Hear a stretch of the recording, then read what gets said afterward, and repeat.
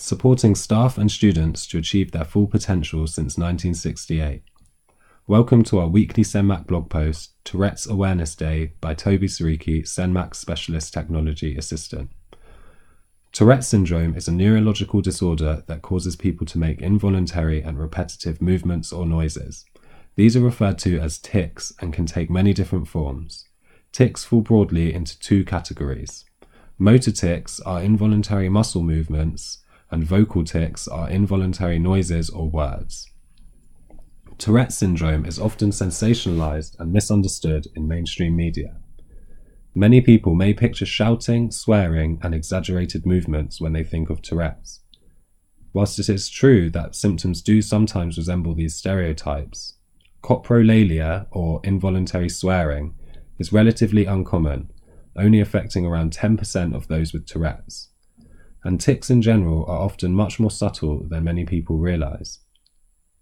Both vocal and motor tics can be further divided into simple or complex. Take a look at this table of common tics from the Tourette's Action website. Simple motor tics include eye blinking, eye rolling, grimacing, shoulder shrugging, limb and head jerking, abdominal tensing.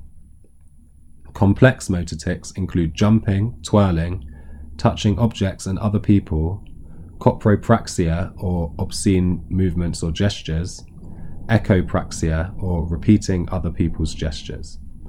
Simple vocal tics include whistling, throat clearing, sniffing, coughing, tongue clicking, grunting, animal sounds. Complex vocal tics include uttering words or phrases out of context, coprolalia or saying socially unacceptable words, echolalia or repeating a sound, word or phrase. Complex motor tics involve multiple muscle groups and can occur in combinations to create quite complex movements. Complex vocal tics are words or phrases that appear out of context and may or may not be recognizable. The complexity of these tics can make them appear more purposeful than simple tics, but it is important to remember that they are still completely unintentional. The Tourette's Association of America holds an awareness month that runs from May 15th to June 15th.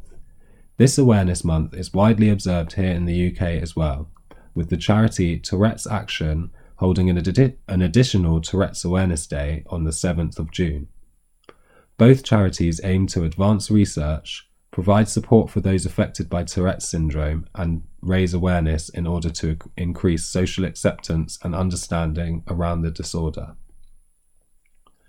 Move for Tourette's is an ongoing campaign by Tourette's Action in which you set yourself and others a challenge to be completed during Tourette's Awareness Month.